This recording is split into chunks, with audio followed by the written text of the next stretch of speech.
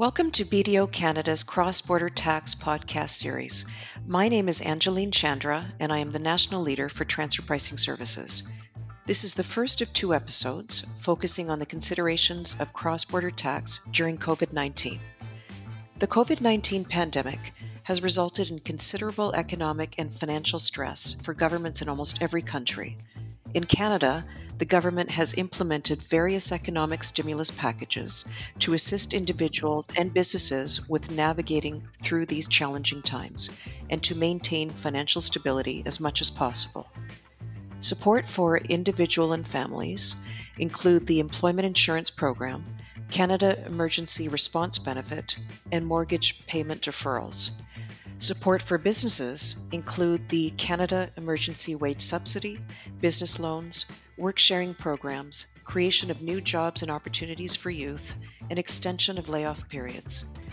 The U.S. has experienced similar issues in their economy. The pandemic has pushed the U.S. federal budget deficit above $3 trillion during 2020, which is almost triple the deficit of the previous year.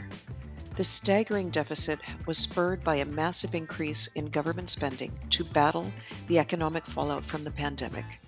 In order to survive these difficult economic times, business owners will need to closely monitor their cash flow and to run their businesses as efficiently as possible. In this series of two podcasts on COVID-19, we will discuss ideas and methods that companies can use to maintain financial security and efficient business operations. Today, I would like to introduce our speakers, Laura Ball, International Tax Partner, Joanne Sun, Partner for Expatriate Tax Services and Immigration Services Leader, and Corinne T., Senior Manager for U.S. Corporate Tax. Laura, can we start a discussion with your thoughts on Canada's response to COVID-19? Angeline, thank you for the warm introduction. Of course, so to put it lightly, Canada has created quite an ambitious economic response plan when compared to other G7 and G20 countries. For example, fairly unique to Canada is that it has a program to provide commercial rent assistance to businesses. Canada has also doubled down, enhancing both unemployment benefits provided directly to Canadians, as well as wage subsidies to businesses to keep people employed. So those are just a couple examples of how our response has differed when compared to some of our peer countries. Laura, in your mind, what program has had the biggest impact on Canadian businesses? By far, the Canada Emergency Wage Subsidy, also known as the CEWS or the CEWS. Both Canadian-controlled and foreign-controlled companies operating in Canada are indeed eligible for the CEWS claim, provided that they satisfy the program requirements. So, namely, they are employing Canadians and have experienced a decline in revenue. But unlike a lot of other countries that have offered the wage subsidies, Canada is actually one of the few that subsidizes the wages of active employees. And so this has resulted in some real significant dollars being deployed by the Canadian government to businesses. And what is the value of this wage subsidy? That's a great question. Roughly $734 to $847 per person per claim period, which may not seem like a lot on first blush, but if you have about 30 employees, that's over $100,000 per month, which is significant, especially when companies are employing hundreds of people. And as of today's date, businesses still have time to make a claim for 7 periods beginning September 2020. So we expect to see some significant dollars being deployed in the coming months as well. Laura, can you also tell us about the new rent subsidy? Yes, so a couple big things to understand with the new rent subsidy. It's currently open until mid 2021. Any size business will qualify for the subsidy, and it's got very similar eligibility criteria as what we've seen for the CEWS, in that you need to have experienced a revenue decline. And I should point out here that the name is a bit misleading in that expenses related to the ownership of a building as well as a rental expense will qualify for this subsidy. And what is the value of the rent subsidy? It's another biggie. The rent subsidy, max subsidy, is 90% of qualifying expenditures. So companies are looking at getting about $75,000 per per period or per month, and they've capped that at $300,000 per month when you have a group of affiliated entities. Laura, is there anything else multinationals can do to help with their cash crunch? Yeah, another great question. So, multinationals, we're seeing an uptick in them looking internally to shift cash where they may need it the most. And oftentimes in our client base, that cash is required by the Canadian parent. So, Angeline, one of the key benefits of the Canadian foreign affiliate regime is that dividends can be repatriated to Canada free of Canadian tax. So, this tax free treatment, it really hinges on a number of factors, and one of which is that the foreign affiliate is resident in a treaty country. So, residency for this purpose, it's common law residency, and it's heavily fact dependent.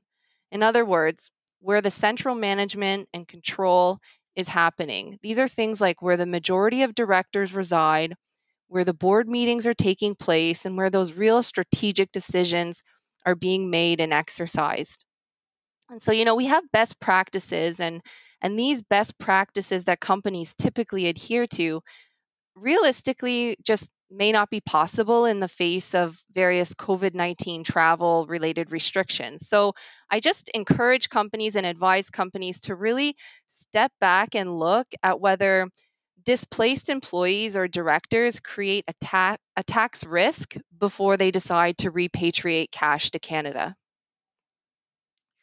You raise a very interesting point on travel restrictions.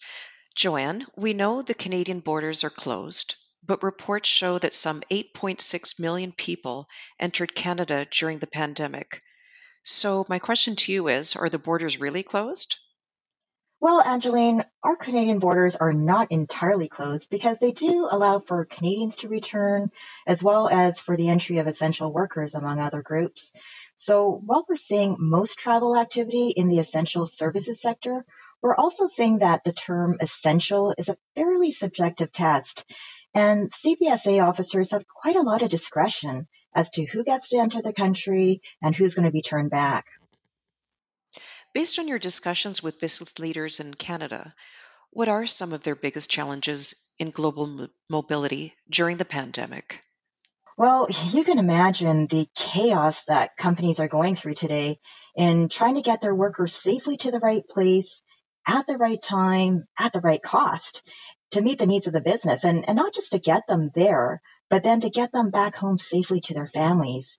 Before COVID, it was complicated enough. We had employees who would need to get business unit approval, finance, HR, tax and immigration approvals prior to travel. But now they also need to weigh in travel and security factors such as flight cancellations. We've got border closures, testing, quarantine and isolation requirements, and just general delays in visa applications in many countries. And two other big challenges that companies are struggling with today are the tracking the whereabouts of their workers because, their time spent in different jurisdictions could inadvertently trigger tax consequences. And second of all, also just keeping up with those ever changing tax and immigration and travel rules.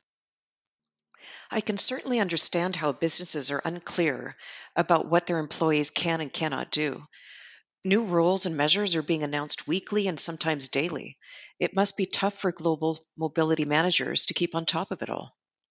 Oh, for sure. I agree. And it's certainly been tough, Angeline. And perhaps, I should just mention that fortunately there are some really good digital tools out there that can help employees or companies track wherever the employees are going to be around the world. And one of these is BDO QuickTrip. And it's essentially a mobile app, and it not only tracks the whereabouts of the employees, but it also alerts the companies to the latest potential tax and immigration, travel and security issues in each country. And it really helps the company manage the risks relating to their globally mobile workforce. During COVID, displaced workers seem to be the trending topic in global mobility. Can you share your insights on this, Joanne? Sure. Well, when it comes to displaced workers, everyone has their own stories to tell. Some workers were repatriated back home to their home countries to continue to work, and others came to Canada to wait it out since maybe they had family or loved ones here. And, we also saw other workers, who were left stranded in different jurisdictions. And each of these stories have very practical challenges and for both the companies and the employees alike from both a tax and immigration perspective. So, for example, let's look at some of the tax issues. So the top concern when it comes to displaced workers is permanent establishment, as it can inadvertently create a taxable presence for the company in the jurisdiction. So, Laura, maybe you can weigh in on this. Yeah, of course. With respect to displaced employees, the risk of a sales type agency PE or a service PE, they're greatly increased. But the CRA recently followed guidance that was issued by the OECD, and they did provide some welcome relief from consequences that, would otherwise result if there was a strict compliance with the rules as written. So this administrative relief, it really hinges on the fact that a prolonged presence in Canada or the conclusion of contracts while a foreign employee is in Canada may not necessarily give rise to a PE, provided these activities, are not prolonged and took place during periods in which travel restrictions were in place. Karine, was similar guidance issued in the US? Yes, Laura. On the US side, a displaced employee of a foreign country can accidentally create a PE in the US as well. The IRS has provided some relief around this, hinged on specific facts and conditions that needs to be reviewed on a case-by-case basis. And similarly, on the state level, nexus or taxable presence could accidentally be created in a state. For example, if employees are working from home in one state, away from the states where their business offices are located, nexus or taxable presence could be created, which could potentially trigger a corporate tax filing requirement in that state or even state payroll filing obligations. So, Laura, displaced directors can also impact corporate residency as well, right? Yes. For example, if a Canadian company is managed and controlled abroad because of a displaced director, then there may be concerns that the corporation is no longer considered resident of Canada for tax purposes, and that carries with it a number of consequences. And similar to corporate residency issues, there are some personal residency issues for employees as well, right, Joanne? Definitely, Laura. Extended stays could give rise to unexpected tax residency and even income taxation in those jurisdictions. And what a lot of people don't know are the social security challenges as well. If not handled correctly, the employer could be required to register and pay social security contributions in the country where the employee displaced. And in some cases, it can even result in double social security taxes in multiple countries or potentially leave the employee not covered in any country. And this could really affect their future access to benefits. So back to your original question, Angeline, as you can see, displaced workers can create a number of tax issues. And although many countries have issued some temporary administrative relief, what we have to remember is that the relief isn't binding. It's only temporary. It doesn't cover all of the circumstances. And in fact, they don't even apply they only apply in very limited circumstances. So companies will need to work closely with their tax advisors to avoid any unexpected surprises. Joanne, it seems like there might be considerable immigration risks as well. Can you provide us with your thoughts on this? Absolutely, Angeline. Displaced workers can certainly pose an immigration risk. For example, some workers may have unknowingly overstayed or contravened a condition of their stay, and these actions can lead to penalties or sometimes flags on their immigration history. And in severe cases, it might even result in companies being barred from bringing more foreign workers in the future. But fortunately, many companies or countries actually have put in place a number of common sense policies to relieve some of the unintentional non-compliance during the pandemic. Joanne, if you can give us your best guess, what do you think global mobility will look like post-pandemic? Global mobility is changing at such a fast pace. And right now, as companies are planning the eventual return of employees to offices, they're also looking at offering more flexible working policies. And there are so many benefits to this. Not only can it help improve employee engagement and retention and mental health, it can also help gain access to global talent pools and fill skills gaps. I mean, we were seeing before COVID, there was a talent shortage for skilled workers in so many sectors, and companies were struggling to fill positions. So, some companies are now actively looking at hiring international workers, or they're adopting hybrid work from home models. They're considering virtual assignments and work from anywhere policies. And while there are so many exciting ideas to explore, it's equally important to note that it's not that simple to implement. It sounds great in principle, right? But there are some tips and traps to watch for. And as these trends evolve, we're certainly going to be seeing a lot more tax and immigration, HR mobility, legal, technology as well, and regulatory challenges. So all stakeholders will really need to work together to navigate the curves ahead. Speaking of navigating the curves ahead, Karine, the U.S. economy is heavily depressed by the pandemic. What has been the U.S. response to COVID-19, and what types of relief packages are available to struggling businesses in the U.S.? Thanks, Angeline. On the US side, in response to the economic crisis, former President Trump signed an emergency relief package last December aimed at providing extra cash to struggling small businesses to help them mitigate and weather this storm. So this package contains a second round of Paycheck Protection Program known as PPP loan that are in essence forgivable loan if used by businesses to cover for their operating expenses. The bill also contains several important changes and clarification to the initial PPP loan. And one of these changes is to expand the non-payroll costs that are eligible for the loan forgiveness. And by doing so, enabling more businesses to get full forgiveness on the loan. Now, another change similar to the Canadian provision is that a taxpayer will need to experience a decline in revenue in order to be eligible for the second round if all other requirements are met. And lastly, subject to much contentions during these past couple of months, is the deductibility of expenses related to a PPP loan. So the bill confirms that business expense paid out of the PPP loan are deductible for federal income tax purposes. Karine, are there other payroll incentives that are part of the stimulus bill and can actually help business with their cash flow? Yes, Angeline, the bill also contains significant enhancement and improvement to the employee retention credit known as the ERC. This is a refundable payroll tax credit. And one of the improvements is to increase the rate of the credit from 50% to 70% of qualified wages.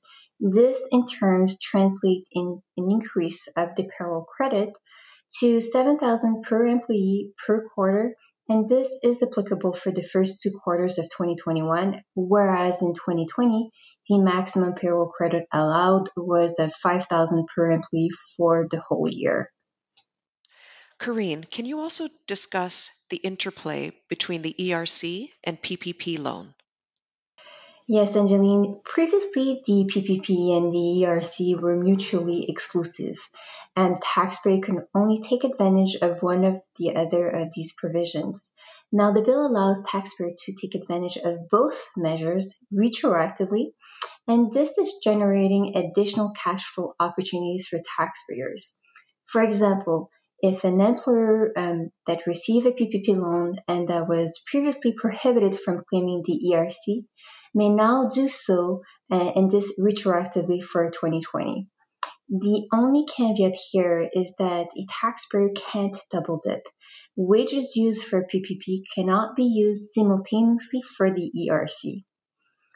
Now, another interesting interplay between the PPP and the ERC is to allocate the maximum permissible amount of non-payroll costs that now have been expended by the bill to get full forgiveness on the loan instead of using up these payroll expenses for the loan forgiveness that could otherwise be used for the ERC. For borrowers that have already submitted their application, and this is the case of a lot of our clients, we are awaiting procedural guidance for addressing this widespread issue because at this time there is no possibility to amend these applications under current statute. But the upshot here is that there are many intricacies for maximizing both provision, and we strongly suggest you contact your U.S. BDO advisor. Karine, given the current environment, what are your thoughts regarding the potential increase of corporate income tax rates and the timing of these rate increases?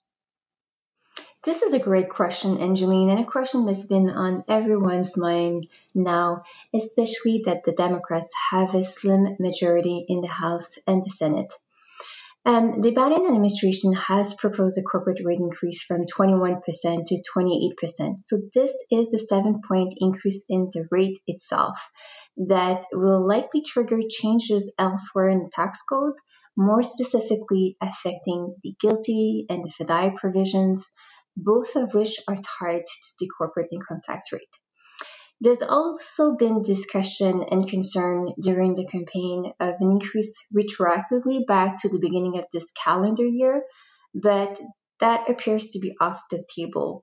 The Biden administration has said that the corporate rate increase will be part of a large spending and investment package, but not now while the pandemic is depressing the economy. So figuring out the effective date might be further down the road. Well, we certainly have interesting times ahead, and both businesses and individuals are wondering what the impact of these rate increases will be. Based on our discussion today with Laura, Joanne, and Karine, I heard several key takeaways that taxpayers should keep in mind. Laura mentioned that companies should be mindful of legislative changes to ensure they are getting the assistance they need to weather this storm. Multinational organizations can also look internally to shift and repatriate cash where they need it most.